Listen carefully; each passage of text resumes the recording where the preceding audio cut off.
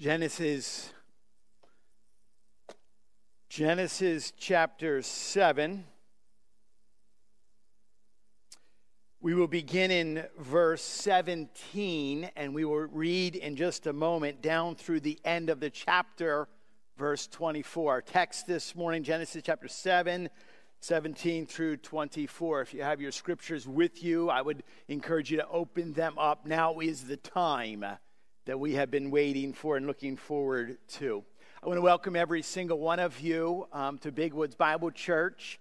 It is a delight in a world that seems to be literally on fire at some level. We're able to come in here and kind of gather the loose fragments of our mind and the craziness of our own thoughts and focus all of our attention on the Lord. Thank you, Matt, for leading us this morning before the throne in worship. If this is your first time at Big Woods, a special welcome to you. We are glad that you are here. We have a lot of ground to cover. First and foremost, I would ask that you bow your heads and pray with me before we dive into the Word of God this morning.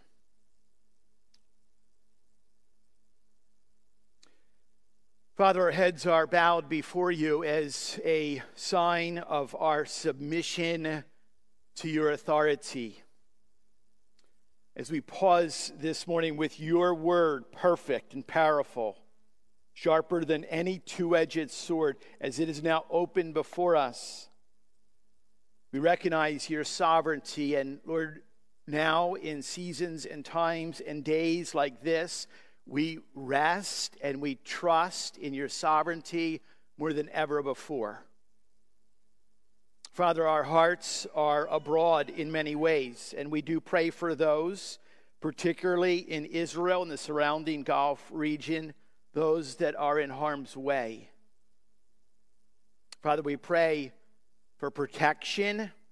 We pray for strength. We pray, Lord, for wisdom in decision making.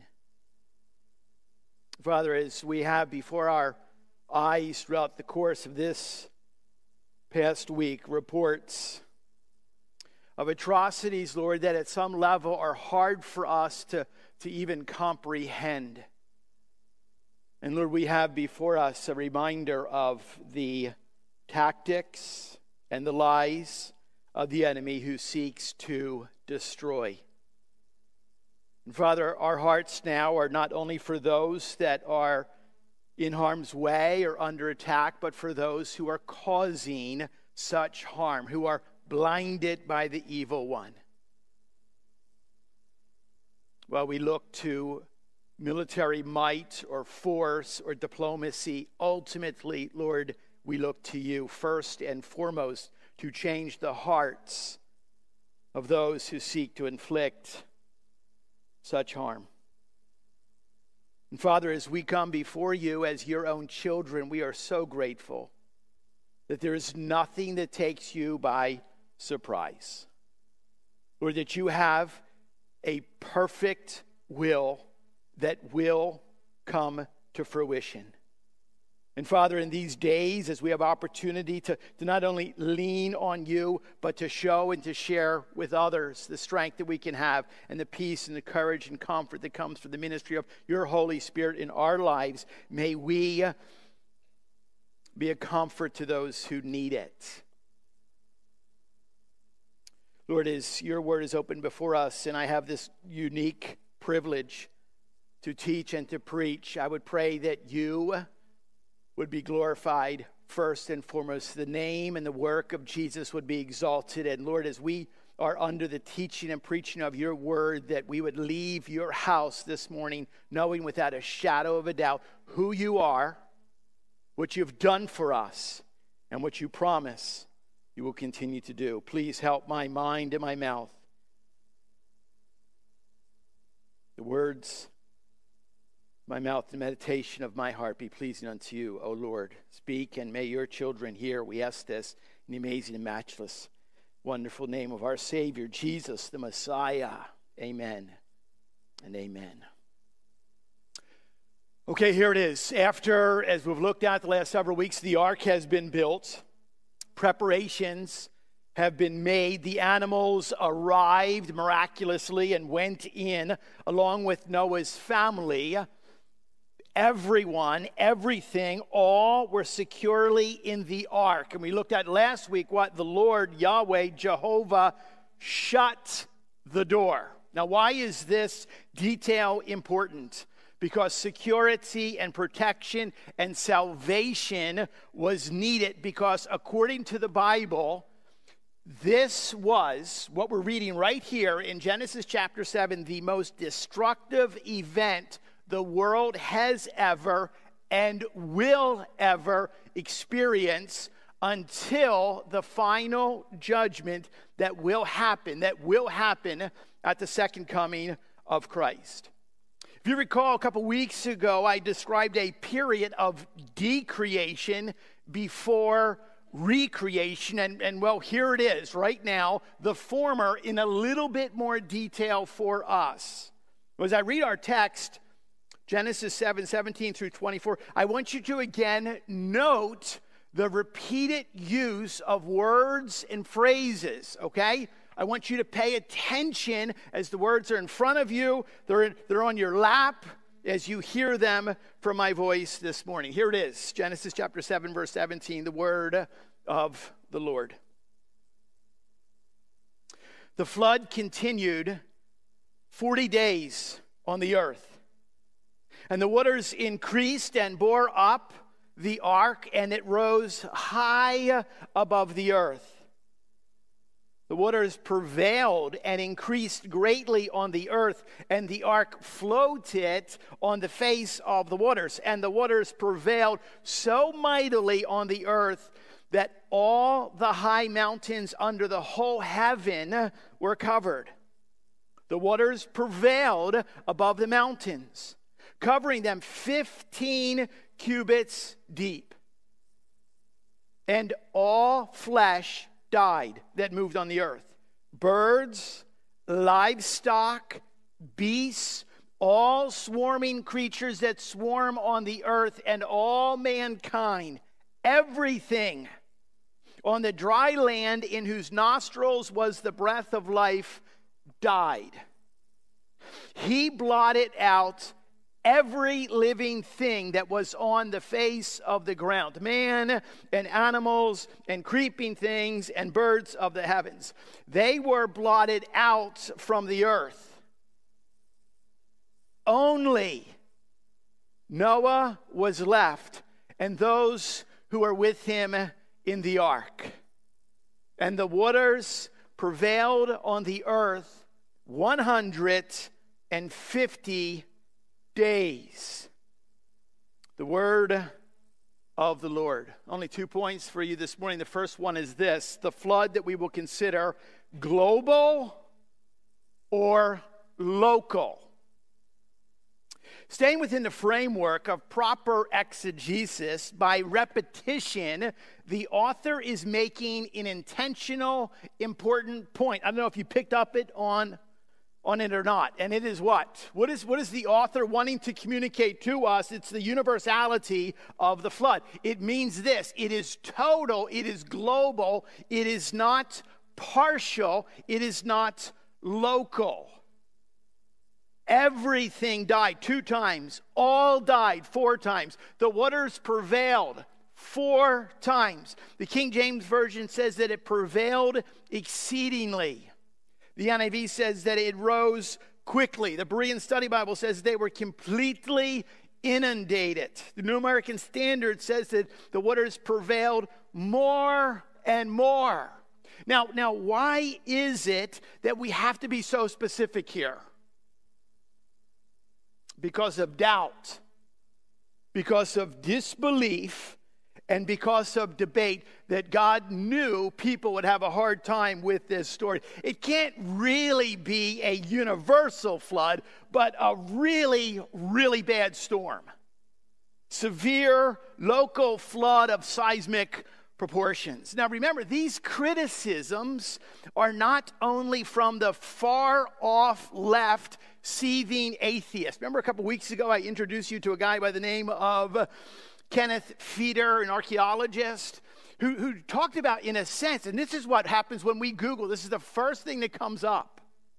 Anyone who believes, in a sense, a fantastic story of Noah and the ark is actually believing what they refer to as fringe archaeology. It's not really the real thing. Fantastic archaeology, cult archaeology, or spooky archaeology. If you really believe the words of this Bible literally, you're just a little off your rocker. Dr. Feeder says, who's an archaeologist, says, as the flood story itself is unsupported by any archaeological evidence, it's not surprising that there is no archaeological evidence for existence of an impossibly large boat dating 5,000 years ago. And so at some level, we kind of expect it from the far left, the seething agnostic or atheist. But you do realize that there are others, namely one, his name is Bernard Ramm, a Baptist theologian. A Baptist. And an apologist who wrote prolifically on topics concerned with biblical hermeneutics, religion, and science. And he offers multiple criticisms of a universal flood. And as I go through some of these, I will note this. He brings some excellent questions to mind. Some excellent questions that, apart from the hand of God, the word of God, and the ways of God, we really don't have any logical or human explanation. Ramm writes this: the amount of water that would be needed would be too much. I'm like, so this guy's got a PhD, he figured that out? The amount of water would be too much. Ramm calculated to cover the highest mountains, 15 cubits of water above Everest, with water would require 8 times more water than we now have. Moreover, that much water would have altered the Earth's weight and disturbed the Earth's orbit around the sun.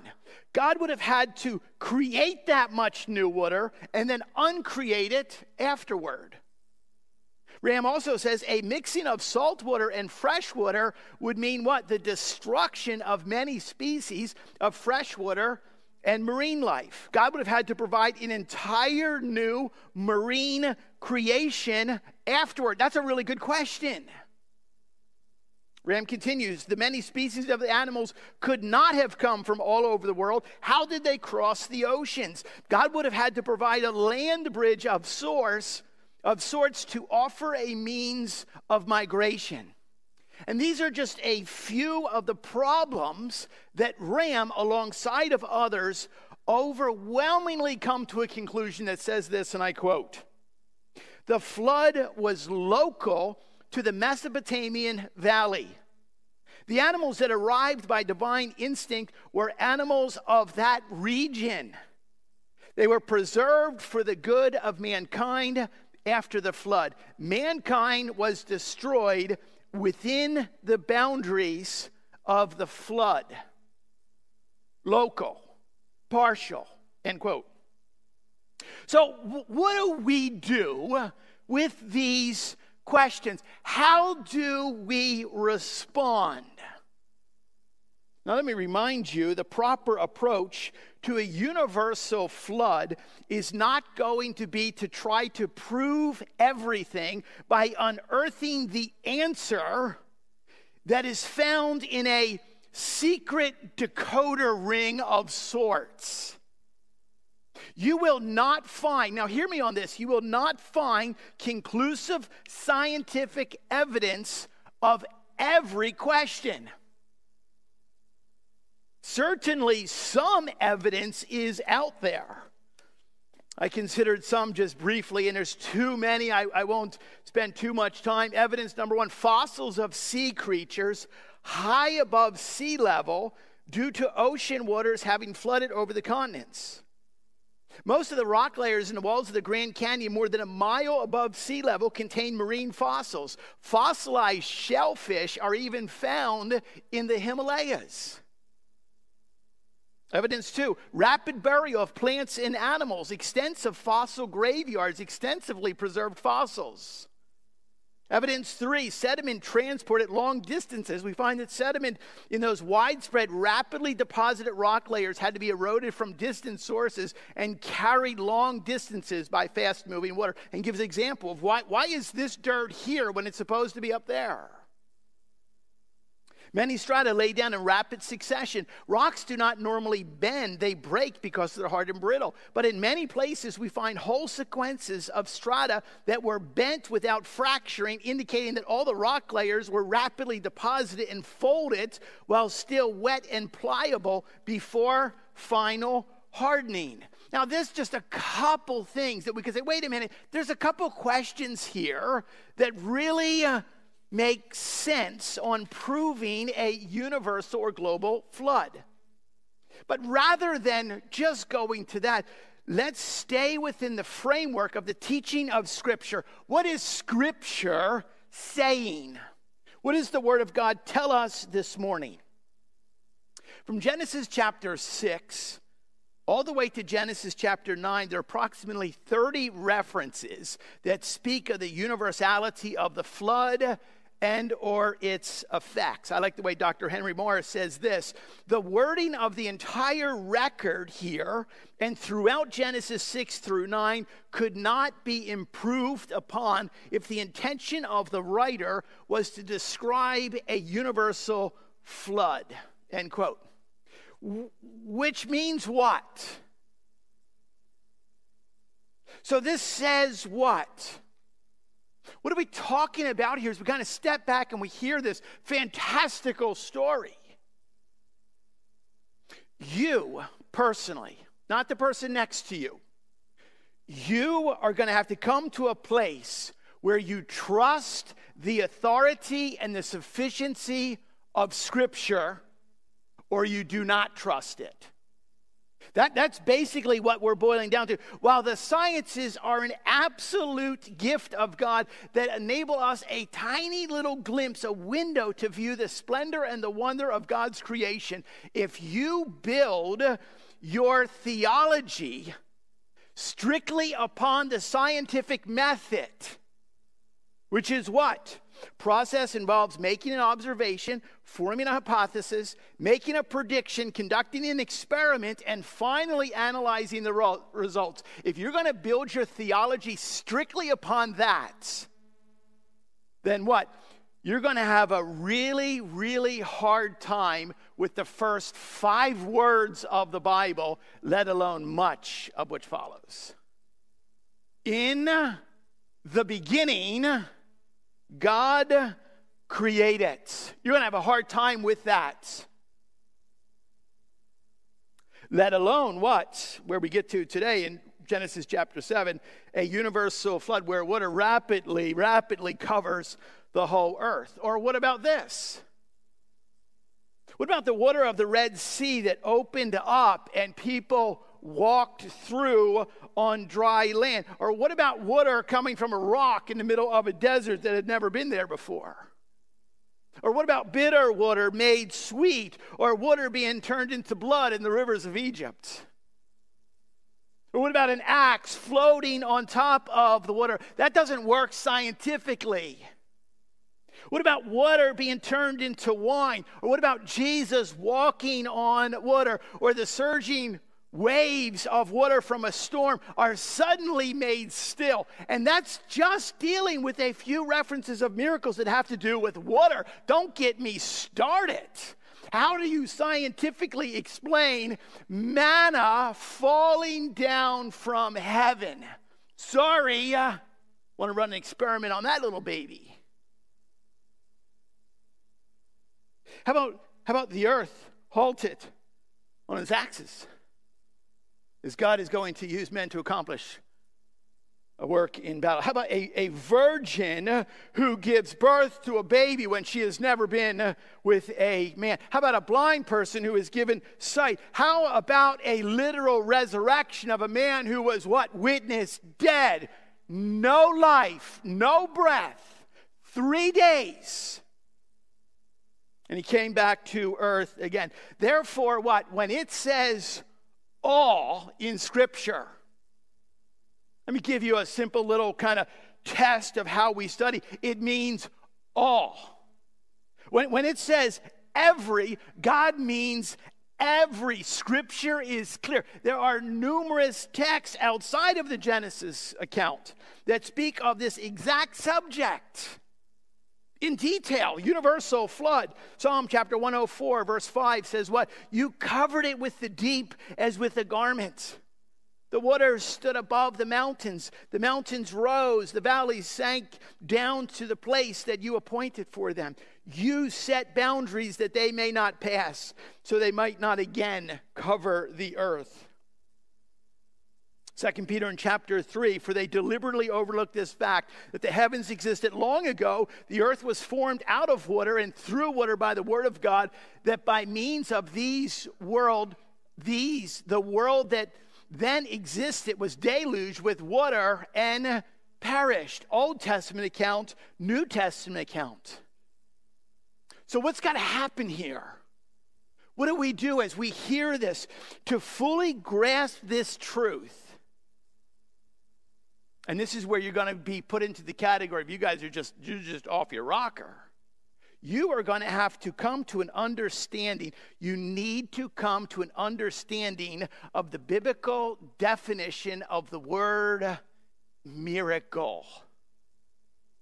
Miracle.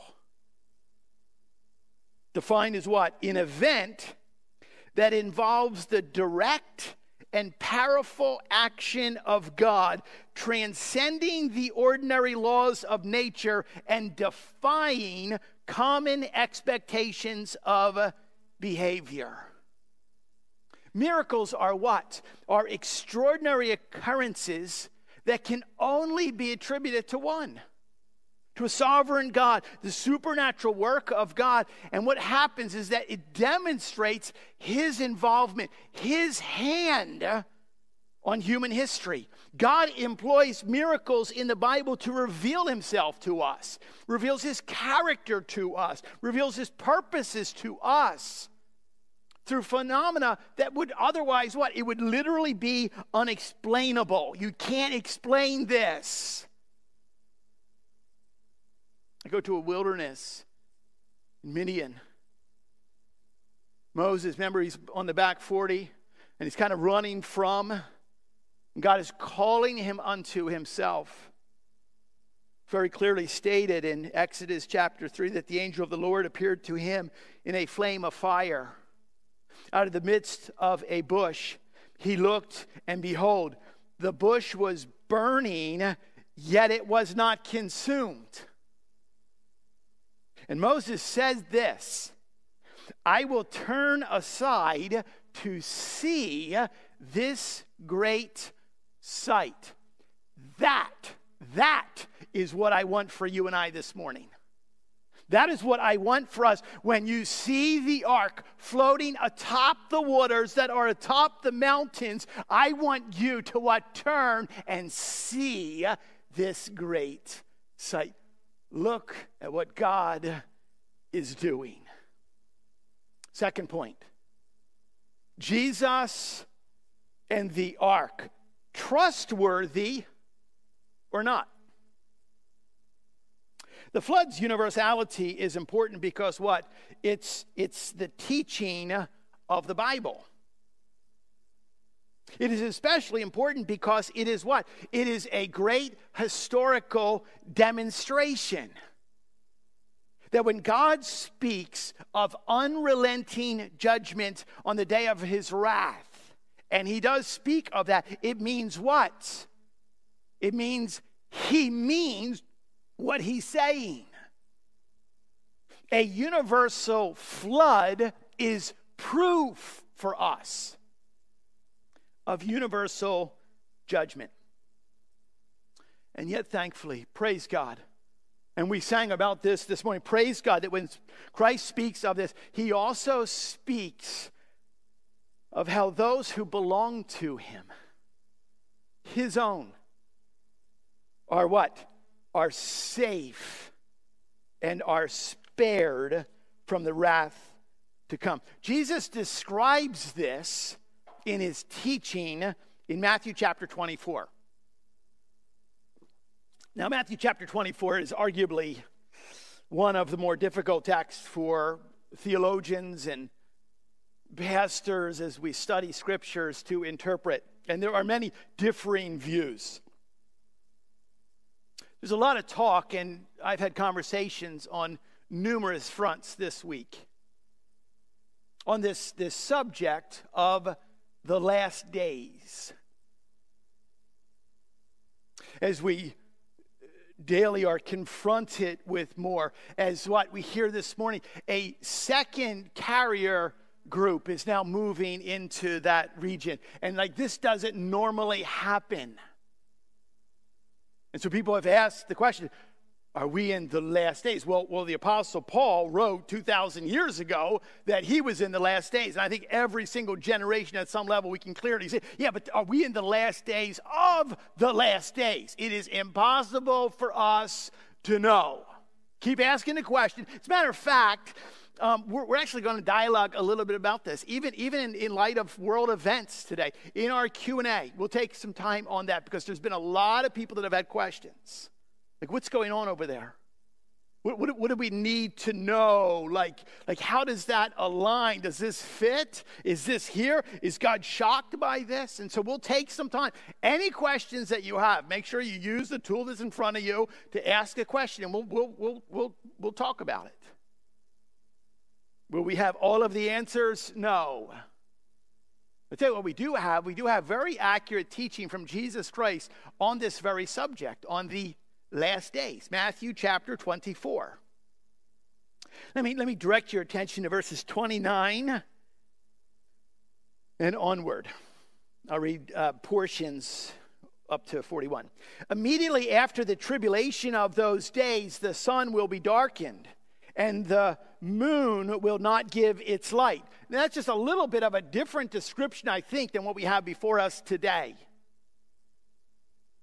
When the sun is darkened, then the moon will not give its light, and the stars will fall from heaven, and the powers of the heavens will be shaken, and then will appear in heaven the sign of the Son of Man, and then all the tribes of the earth will mourn. And they will see the Son of Man coming on the clouds of heaven with power and great glory. And look what happens in the midst of this terrifying scene. He will send out his angels with a loud trumpet call, and they will what? They will gather his elect from the four winds, from one end of the heaven to the other. And then he makes this connection, for as were the days of Noah, so will be the coming of the Son of Man. For as in those days before the flood, they were eating and drinking and marrying and giving in marriage until the day when Noah entered the ark. And they were unaware until the flood came and swept them all away. So will be the coming of the Son of Man. Then 2 men will be in the field, one will be taken and one left. 2 women will be grinding at the mill, one will be taken and one left. You do understand here that God's talking about saving his elect. When God saves a life, he saves them from what? Not only the destruction around them, but far more importantly, he saves us from our own sinful destruction. And let me tell you this. There is no human or scientific explanation for a transformed life. It doesn't work scientifically. Everyone in his family, and yet one bursts forth in humble submission before the Lord. What do we see here? The literal blood of Jesus Christ. God incarnate shed his blood on a first century Roman cross, and that was sufficient to atone for the sins of anyone who has transgressed the holiness of God. And we step back and we say, totally paid for. Full atonement. Brokenness made whole. Sins And you know the darkness that exists in the closets of your own heart that you don't want anyone to know about. All sins are forgiven. And it brings us back to what? It'll take a miracle. We take a miracle. Now, this is a horrible place for this illustration, but I got to use it. Sorry. Horrible place for this illustration. But you know where my mind goes? This is how messed up. Remember when Wesley was brought back to life because he had only been mostly dead in The Princess Bride? I know. Just stick with me for a moment. Kind of like mostly dead, and he's kind of been brought back to life. And Miracle Max and his wife Valerie, remember, they're standing at the door, and they're waving goodbye. And literally, direct quote: "Bye-bye, boys. Have fun storming the castle." It's like this famous line. Valerie asked her husband next to him, do you think it'll work? To which Miracle Max doubtfully replies, "It'll take a miracle. It'll take a miracle." You know, at some level, that's the only way. It's only through the miraculous work of the Lord Jesus Christ. Today, when salvation is needed everywhere, look around us. There is what? There is no need for you to doubt. Remember the definition of what a miracle is: an event that involves the direct and powerful action of God, transcending the ordinary laws of nature, defying common expectations of behavior. Miracles provide evidence of God's presence and God's power in the world and demonstrate his authority on behalf of all of his servants. Now, why all of this? Why all of this? You know why? Is because you and I, we live, we breathe, we teach, and we preach a message that cannot be fully explained. It cannot be fully explained. Thus what? Colossians chapter 1, Colossians chapter 2, verses 2 and 3, 1 Peter chapter 3, there is something called the mystery. The mystery of the gospel. Think of Jesus' miracles. They were pictures of salvation. Jesus often made a point of identifying a miracle that he had performed with the reality that it signified. Luke chapter 5, I love this, one of my favorite stories. Luke chapter 5, remember the paralyzed man who was let down through the roof? These are some cool dudes that he's got as friends, as brothers. Where the crowds are so thick that they can't get in. And so, hey, I got an idea. There's always one guy in the group who says, I got an idea. We're going up there and we're going to cut a hole. And can you imagine, like, Jesus is in the middle of like great teaching, probably in the middle of like a great illustration. Everyone's captivated, and all of a sudden there's the crumbling of the straw, of the reeds, whatever it is, and it begins to crumble down. And somebody's like, "Who's disturbing us?" Remember that story? And we know that what? Jesus made an explicit connection between the healing of the man's body and the forgiveness of his sins. Being delivered from illness was a picture of being delivered from the guilt and the power of sin through what? A miraculous healing. And a demonstration that Jesus has the authority to do whatever he wants to do, to grant both. And so Jesus draws the attention and the importance of faith. And notice it's not only faith in the one who was healed, but it's faith in those who cut the hole in the roof. It says what? When Jesus saw their faith. I love that.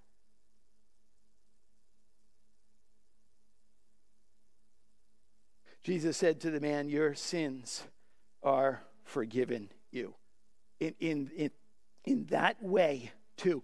Jesus made his miracles a picture of salvation, forgiveness, deliverance granted to anyone who believe in the power to save. Let's go back to the ark that is floating atop the water, atop the mountains. When it comes to the miracle of the ark, and it is a miracle. When it comes to the miracle of the cross, and it is a miracle, the conclusion is undeniably trustworthy. You can go to the bank with this. Think about this. As safe as Noah and his family were in the middle of a terrifying storm, and I will submit to you this, it was terrifying. As safe as Noah and his family were in a terrifying storm, so are you at the foot of the cross. Which means what? There's safety in no other place. There's no other peace apart from you being at the foot of the cross. And so as we begin to, in a sense, kind of turn our attention to remember what Jesus Christ has done for us through the community table and what we do regularly. Let me ask you this question. Where is your faith? Where is your faith? Can you trust God who has revealed himself through his own miraculous works of salvation from beginning to end? Or not? You're like, no, I'm not really there.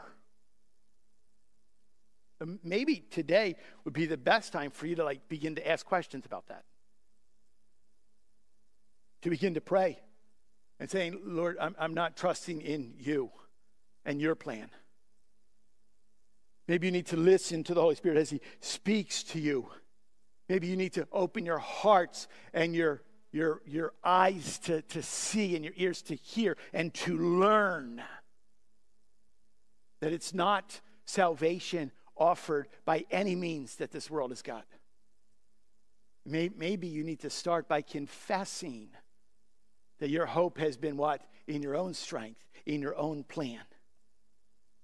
Who are you? Who is your faith in? Are you trusting in the one who created you? Remember it says what in Psalm 139? He knit you together in your mother's womb. He knows you in secret places. He created you. He loves you. He sustained your life up to this moment.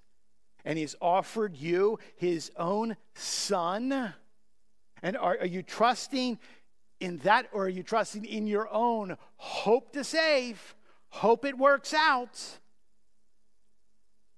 Maybe today we need to begin by confessing and asking for forgiveness for doubting God's plan.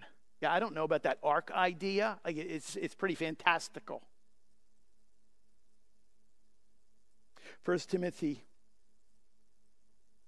I was named. My mom went home to be with the Lord. This past spring. And I was named. My mom named me after Timothy in the Bible. Timothy John. My dad got the middle name. And mom named me Timothy. And I wondered why. She referred to me as Timotheus. Whenever I was in trouble, it was always Timotheus. And I can identify at some level with Timothy because, in all honesty, he was a bit of a whiner. He was a bit of a baby, bit of a scaredy cat. And Paul's always like, come on, boy. And at some level, we have these words, what? In 1 Timothy chapter 2, it says that if we are faithless, if we doubt, and I love this, it says that he remains faithful. And I don't know about you, I need those reminders every single day. Because in my flesh, like all that's here, I don't have it. I don't have it. Faithless. This morning I'm faithless. And yet God remains faithful. And he graciously whispers, Timothy, Timothy, my son, I've got this. May that be a reminder for you and I as we what? As we think about and we pause and we remember exactly what Jesus Christ has done for us. So impactful, so important. The last, in a sense, lesson that Jesus ever teaches before he goes to the cross. Sitting with what? Those closest to him. I think you could probably say they were faithless at times. And Jesus says, I'm going to give you something, and I want you to pay attention. It's kind of like a child where you take your hands and you place them on either side of the child's head and you draw them closely and you're like, listen to me as Papa talks to you. Get this. That's exactly what Jesus is doing. And they're kind of leaning in. And it says that they begin with bread. And it says that they took bread after supper and Jesus broke it. And as he broke it, he said, this is a picture of my body. And I'm wondering, did he have to bring their attention back again? You're wondering, look at this. And he passed it around. He said, I want you to take a bite of it. And we know what happens when we smell something, when we taste something, we can touch it, we see it. All of our senses, what it is seared in our mind. Don't forget. And Jesus says, that bread is a picture of my body. My body is going to be torn apart. And it was. After that, it says that he took the fruits of the vine. He took some wine and he poured it out. He said, just as I poured this, my blood is going to be poured out. Without the shedding of blood, there can be no remission of sin, no forgiveness of sins. And you think about what is it? It's only a miracle. The shed blood of the Lord Jesus Christ, what? Paid for the sins that you and I and every single person has ever lived on the face of the earth, apart from the Lord Jesus Christ himself. That his blood was sufficient to save. And he passed around. He said, take a sip of this. Same thing. You taste it, you remember. That's what we're called to do as a called out body. Sons and daughters of our Heavenly Father, brothers and sisters in Christ. In the midst of what? A world that seems to be crazy, and we are doubting, and we can be faithless, and we are given a reminder that says, just as Noah and his family were safe in the ark, so are you and I safe at the foot of the cross. May we be reminded of that. May you be reminded of that. May you be encouraged by that. May you rest well on that truth. Experience a peace that is beyond understanding. So what we do here is the third Sunday of every single month. We gather to celebrate and remember what Jesus Christ did through us. Now it is very clear that the communion table is strictly reserved for believers, those who have put their faith in the full and finished work of the Lord Jesus Christ, the breaking of his body and the pouring of his blood. And so if you are a believer here today, then I invite you. The men are going to come up and they're going to serve this to you. I encourage you. And as you taste the bread and as you drink the cup, may you be comforted at the miracle that took place on the cross. That God saw you. Through your faith and the grace that was offered and our receiving of that, there is the hope of eternal life. There is salvation. I respectfully ask that if you are here today and you've not made that decision, you're not fully understanding, I don't know, like I read the Bible, but you don't have a personal relationship, I would respectfully, I'm not trying to be rude, like come into our house, but don't eat this. I'm saying come into our house, but don't eat this. It's not really for you. It would be meaningless for you. But what a wonderful reminder to see what Jesus Christ has done for us. And today is the day of salvation. You can at this very moment receive the gift that has been offered to you. For by grace, through faith, you're saved. It is a gift, not of your own doing, not of your own works, but of his. And there's no greater work that is demonstrated for us than the work of Jesus Christ, atoning for your sin and my sin on the cross, and us simply and humbly receiving it and celebrating God's goodness. I'm going to ask the elders to come up at this point, and just so that you know, if you're new to Big Woods, they'll go to different stations. There's 5 different stations throughout the sanctuary, and what I'd encourage people to do is just take a moment and reflect on what you've heard, reflect on what you are about to eat and drink, and in the quietness of your own heart, thank the Lord for the sacrifice of his own son, Jesus. And after a moment or two in silence where we can just be grateful for the forgiveness of our sins, and I would ask you to get out of your seats and come to one of these stations, and the guys will give you bread and cup and go back. And then we will partake together as a family, remembering the work of Jesus Christ.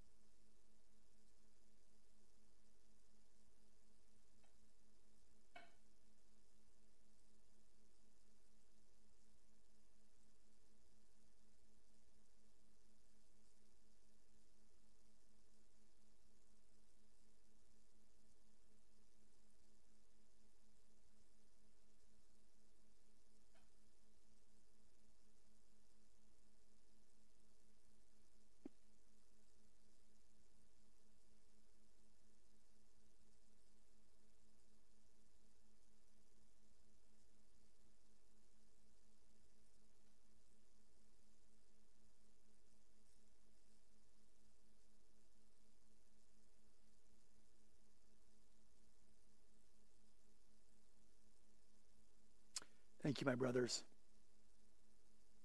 Would you pray with me?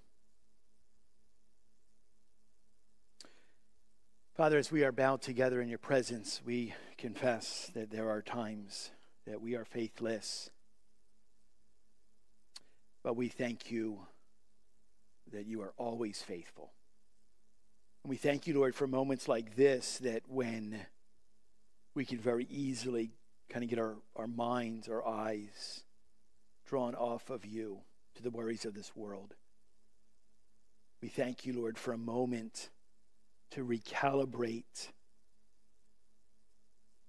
our faith by focusing entirely on you, on the cross. And we thank you. We thank you for your body that was broken on our behalf. You took the pain that we deserved. That it was your blood that was poured out, and you felt the full wrath of your Heavenly Father. We thank you, Lord, that it's through that work that we are justified, declared righteous in your sight. And it would take a miracle for that to happen. We thank you for the miracle of the cross. Father, now as we eat this and drink this, may you encourage our hearts on what matters. May we rest. May we trust. May we celebrate. We love you. We thank you for your love for us. May you bless this to our bodies. Strengthen us in our faithfulness. We ask this in Christ's name. Amen and amen.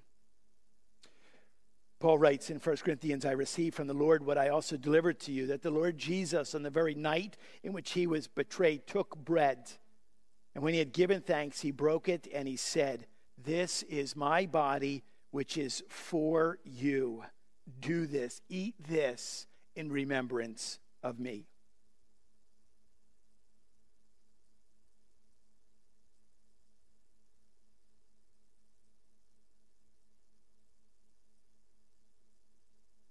In the same way also, Jesus took the cup after supper, saying, it's this cup that is the new covenant in my blood. Do this as often as you drink it in remembrance of me.